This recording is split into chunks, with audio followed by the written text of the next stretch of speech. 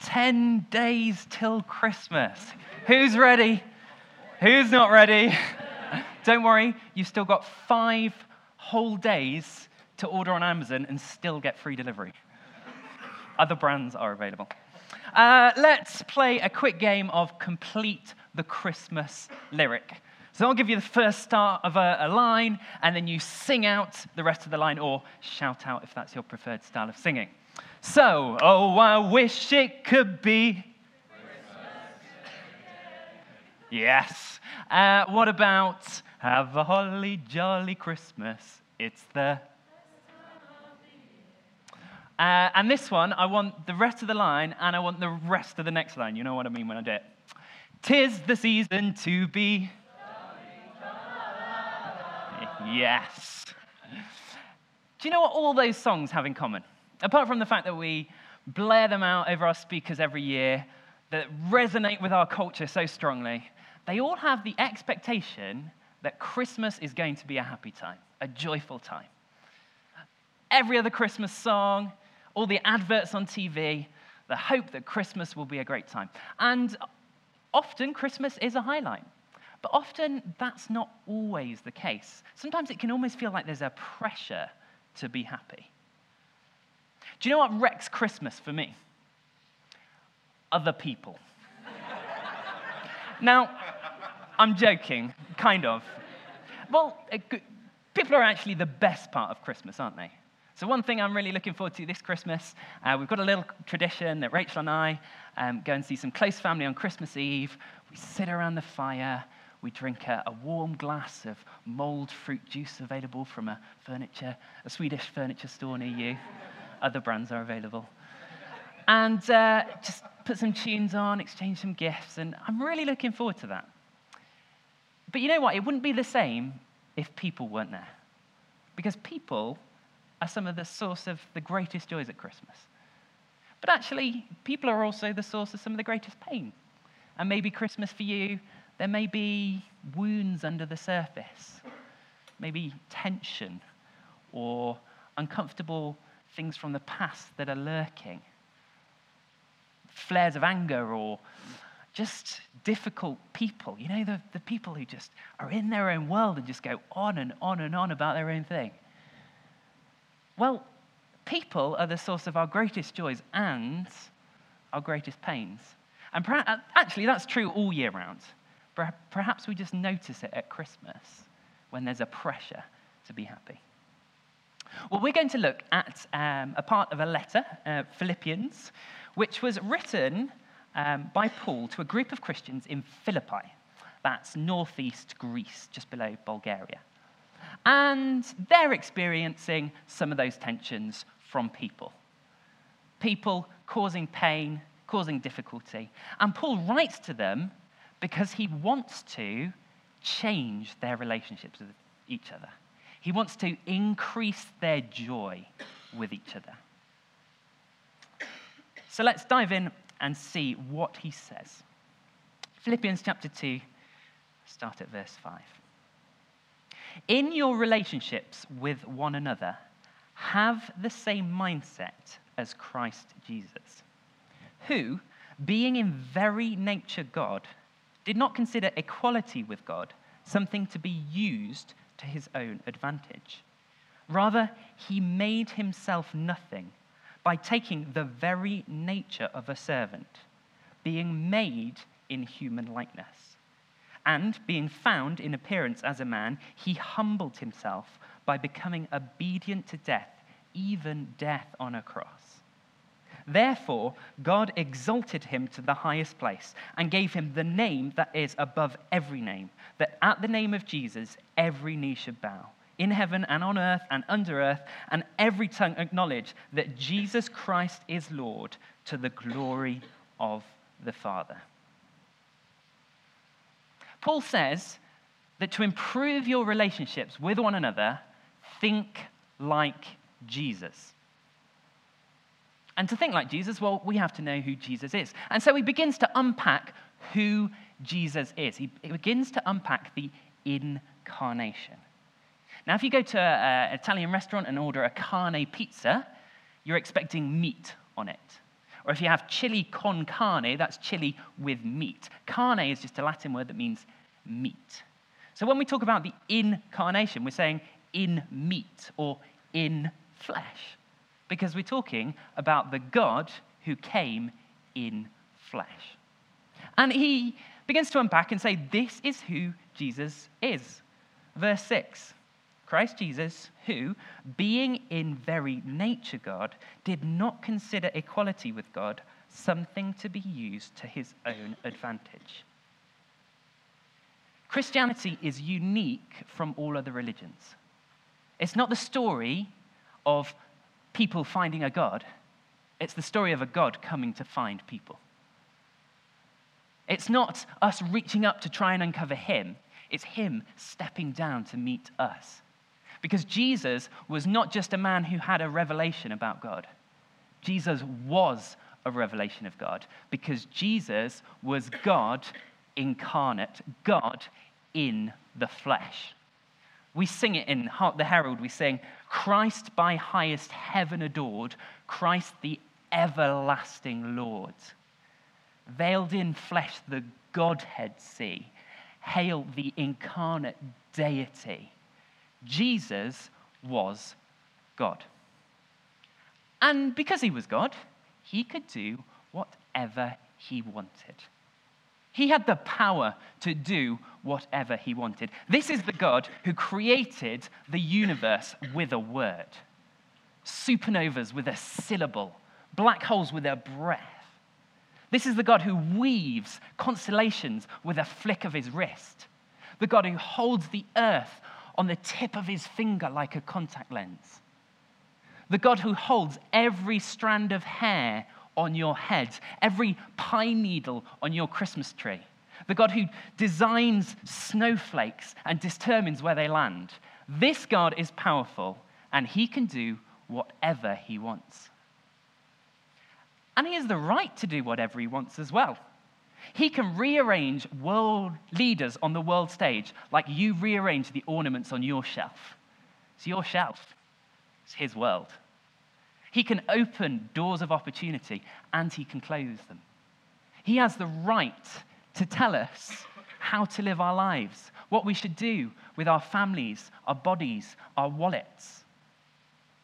He has the right to do whatever he wants. But he didn't use that to his own advantage. Now, we tend to use our influence and our position to our own advantage.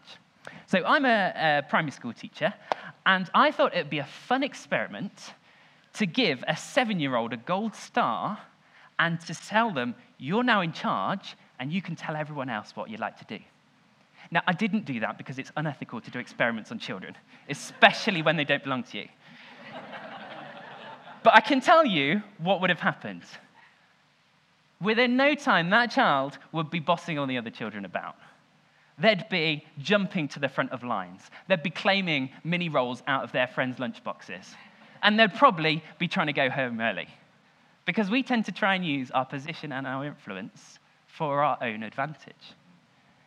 And, what famous person hasn't pulled a few strings to get a reservation in a hotel, or a table at a restaurant, or an upgrade on a flight? And hey, to be fair, if I was famous, I would do the same. And if you look at presidents, they live in huge mansions. They have the position and the power, and they use it. CEOs claiming big bonuses. There's just an instinct inside us all that we use what we've got for ourselves. But God, although he had the power to do whatever he wants, although he had the right to do whatever he wants, did not use that to his own advantage. Instead, verse 7, he made himself nothing. He poured himself out. Why? Well, it's because that is what God is like.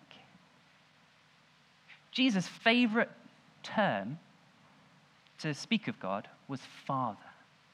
Jesus knew that God was his Father and that he was God's Son. And he prayed, you can read it in John 17, and he prays, Father, you loved me before the world began. What was God doing before the world began? God the Father was loving God the Son. And to be a father, what does that mean? Well, a father gives life. So before the world began, God the Father was giving life to his Son. And God the Son was receiving life from his Father. God the Father was loving his Son. God the Son was receiving love from God the Father. And God the Spirit was sharing the life and the love between them. A light, in its very nature, shines out. That's just what it is. A fountain, in its very nature, just flows out. That's just what it is. And God, in his very nature, shines out with life and love, flows out with life and love. That is just who he is. And that is the truth we sing about when we sing, O come all ye faithful. And we sing that line which goes, God of God, light of light. We're talking about the Son who flows out from his Father. And when we sing, very God, begotten, not created. Begotten is an old word that means given life by. So we're saying the Son has been given life by his Father. It wasn't as if God was lonely by himself and then came along with his Son. No, God has always had a Son because God has always been giving life and love.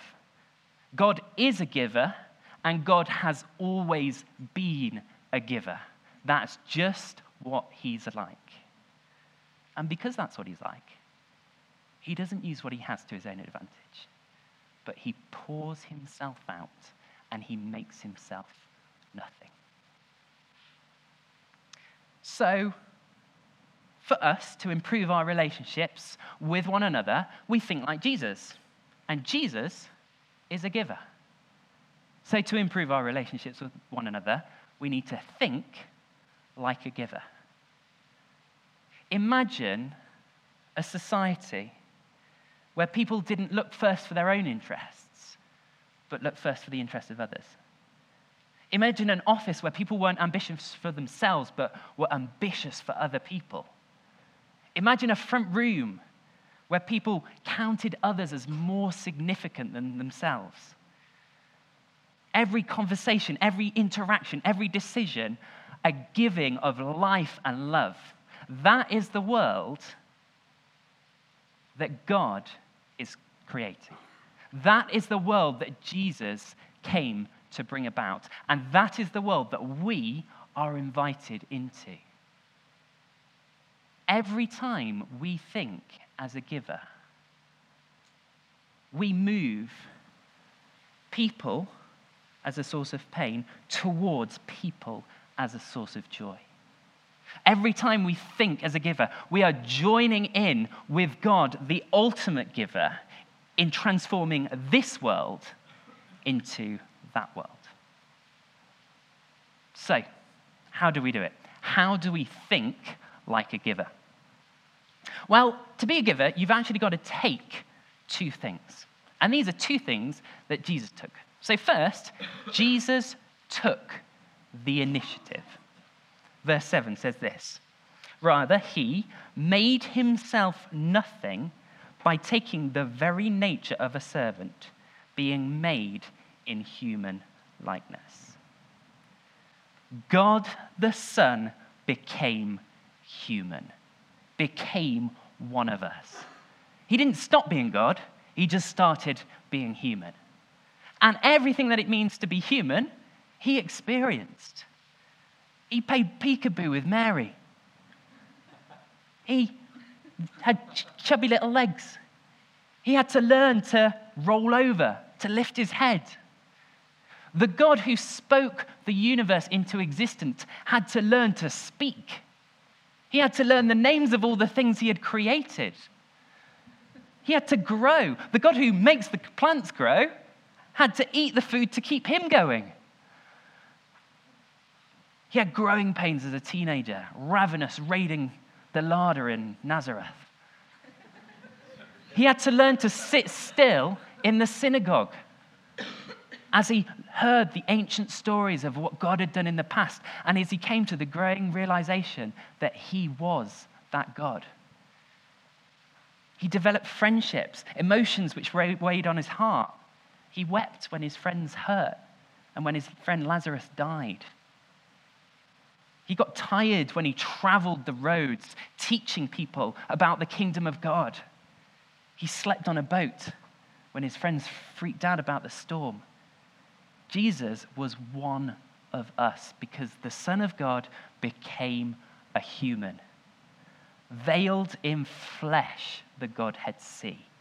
Hail the incarnate deity, pleased as man with man to dwell. Jesus, our Emmanuel. God became one of us. Now, if a giver doesn't have a choice in giving a gift, it's not a gift. So when you get your paycheck at the end of the month, you don't go to your employer and say, oh, thank you so much. I can't believe your generosity. You shouldn't have. I'm just blown away. I'm like, well, I worked for it. I deserve it. If a giver doesn't have a choice, it's not a gift. And, here's something you can try. When you get a gift at Christmas and someone says, oh, you shouldn't have, say, well, actually, I kind of did because the social obligation is that we give gifts to each other at Christmas. That's why there is this expectation of giving and receiving at Christmas. That's why I think that when we get gifts outside of Christmas or birthdays, they have an extra layer of significance because someone has taken the initiative in giving. Givers take the initiative, and God took the initiative. Jesus took the initiative in becoming human. Jesus is the only baby who chose to be born. The rest of us came kicking and screaming into this world. Jesus chose to. Now, I was born in the Leicester Royal Infirmary. I have to admit, I probably wouldn't have chosen there. At least it's not Derby, but it could have been Nottingham. Well, Jesus could have chosen anywhere to be born, but he didn't choose a 21st century hospital. He chose a first century stable. He didn't even choose a first century palace. He chose a first century stable. He didn't choose royalty. He chose poverty. He didn't choose luxury. He chose an obscure couple to bring him up. Why? Because that's what God is like. God is a giver. God takes the initiative to go low. He made the first step. He went out of his way, not because he needed to, but because he wanted to. He wanted to make himself nothing. Why? Because he is a giver. He made himself nothing to make us something. He poured himself out to fill us up. Givers take the initiative. So how can we share the love of Jesus with the people around us? How can we take the initiative? Well, it means making the first step. It means praying for opportunities. So when we start our days, praying, Lord, what is it today that you want me to do? Where is it you want me to go? Who is it you want me to speak to?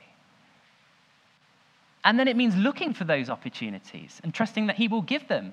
Going into work saying, okay, Lord, I've asked for an opportunity. Where is it? Who is it you want me to sit with it today? Who is it you want me to talk to? Is there something you want me to say to someone to touch their lives? Taking the initiative means preparing for those opportunities. So there's a good chance that someone tomorrow will say, oh, how was your weekend? Are you ready with an answer? Does your answer include, hey, yeah, I went to church? And if you're anything like me, trying to condense everything that happens to church into one little sentence takes a bit of effort. Doesn't happen in a flame. But why not have a little think about when someone asks me, how was the weekend? What am I going to say that will give them a little nugget of what God has done in me, something God said to me, a way God touched my life? and be ready to pass that on.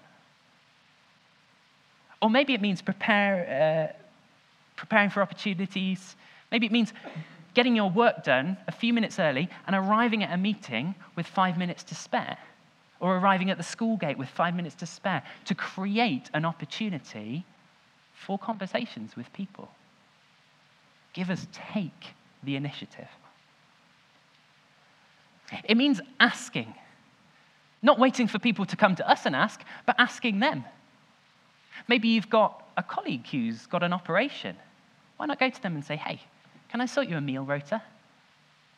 It's not just something that we could do for our church family. Why not share God's love in a really practical way with the people around us who need it? Maybe it's going and asking a parent who's struggling, hey, do your kids want to come to the park with our kids? Or maybe it just means going to someone and say, hey, I can see you're having a tough time. Is there anything I can do? I would love to help. Givers take the initiative. Maybe it means going out of your way. Jesus literally went out of his way for us. Maybe we can go out of our way by offering a lift, even though it makes our journey longer. Maybe we can take a different route through the office so that we can check in with someone.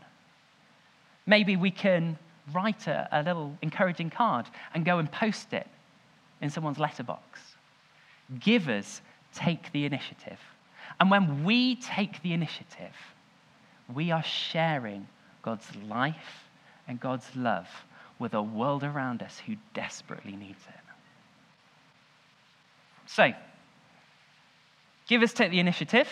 And second, givers take the cost. Now, what a nightmare deciding how much to spend on Christmas presents. Anyone else in this camp? And you start doing that thing of, okay, well, I spent that much on that relative, so, is that auntie equivalent to that relative? Or, no, a brother's probably more important, so I can probably spend more. And then you get into, well, they spent that much on me. Like, why does it matter? Oh, and then there's that thing with the price tag. Oh no, I forgot to take the price tag off. And then there's different tactics of, how you get rid of them. Some people are the kind of subtle, like, oh, could I just have a look at that again, please? And sneakily peel it off. Others are kind of go for the chaotic approach, throw some celebrations at people, and in the carnage, whip it off. Some just go for the blunt, I left the price tag on. Here's a good trick. Get some price tags printed that cost way more than the actual presents. Stick them on. Why is it such a big deal how much Christmas presents cost? The reason is because the cost of a gift tells you something about the way that the giver values the one receiving the gift. It's not a gift if the giver doesn't take a cost. Here's another fun game you can try. Give your friends, relatives, expensive gifts this Christmas. And then in January, send them a bill. Givers take the cost. And the more cost that a giver takes, the more it shows that they value the one receiving the cost. What cost did Jesus take? Verse 8. And being found in appearance as a man, he humbled himself by becoming obedient to death, even death on a cross. First, God went to the manger. And it's not the manger that you see in Christmas cards. The one with the perfectly washed hay laid in perfectly straight lines. It was a stinky cattle shed. It was dirty. It was grimy. It was unhygienic. It was not the kind of place that you would really want a baby to go. God literally got his hands dirty in coming to this world. Because God didn't love us from a distance. He loved us from up close. And God got his hands dirty as he met and interacted with the people around him. His reputation was muddied. His energies were drained. His help was rejected. Jesus took the cost of living in this broken world But he went a step further because he went to the cross. And when he died on the cross, he not only was with us in our brokenness, but he took our brokenness away. He not only associated with our shame, but he took our shame from him. He not only comforted us in our pain, he took our pain on himself. Jesus, the giver, took the cost. Why? Because God is a giver. That is what he is like. And we have an opportunity to share that love and that life with those around us by thinking like a giver, by taking the cost. So, how do we do that? Well, thinking like a giver is going to take our energy. It might be after a long day at work, you still go for a coffee with a friend, even though you're exhausted. It might be that even though the kids have been hard work all day long, you still take time out to have a chat with someone who needs it. Giving will cost our energy. Giving will cost our finance. Why not sit down and think through, in my finances, where is there an opportunity to share the love and the life of Jesus? And it might mean giving up some things that you like. If you buy a book for a friend, if you budget for generosity, it'll cost you. But that cost is a gift to someone else. It'll cost you emotion. You know this thing that we do all the time? You go, oh, how are you? Oh, I'm fine, thanks. How are you? Oh, yeah, I'm fine, thanks. Good. And neither of you has found anything about the other person. There's something beautiful when you say to someone, oh, how are you? And they say, oh, I'm not great. And there's something inside that just relaxes and go, you know what? Me neither. But the first person to be vulnerable, that's a scary thing. It'll cost us our emotions to be vulnerable. But if we do that, it might just provide someone else with a safe space to be vulnerable too. But it'll cost us, because that won't always be the case. And some people won't respond to our vulnerability and will ignore it or be insensitive. It'll cost us our time. Maybe it means giving up an evening in a week. Maybe it means serving on a serving team and giving up, coming to an extra service. It'll cost us our comfort. You know, there's people in this church who have turned down jobs which would be easier for them because they hear the call of God on their lives. And they know that they are in a place that God wants them to serve. But in giving up that comfort, in taking the cost on themselves, they are giving life and love to the people around them. Givers take the initiative, and givers take the cost. What was God's response to everything that Jesus did? Becoming a human, dying on the cross. Verse 9 tells us, therefore, because of what Jesus had done, God exalted him to the highest place and gave him the name that is above every name, that at the name of Jesus, every knee should bow, in heaven and on earth and under the earth, and every tongue acknowledge that Jesus Christ is Lord, to the glory of the Father. It thrilled God's heart when he saw his son pouring out his life and love. He says, that's my boy. That is what I love. A giver of life and love. And as a result, he gave him the name that is above every other name, Jesus. Because when we hear the name Jesus, we hear about the God who became human. We hear about the God who was born for us and the God who died for us. When we hear the name Jesus, we hear about the manger and the cross. We hear about the God who poured himself out to fill us up. The God who made himself nothing to make us something. Jesus' name is the highest because he is the one who stooped the lowest. Jesus is a giver. And when we think like a giver, taking the initiative and taking a cost, we join in with him in transforming this world from the world that it is into the world that we all long for.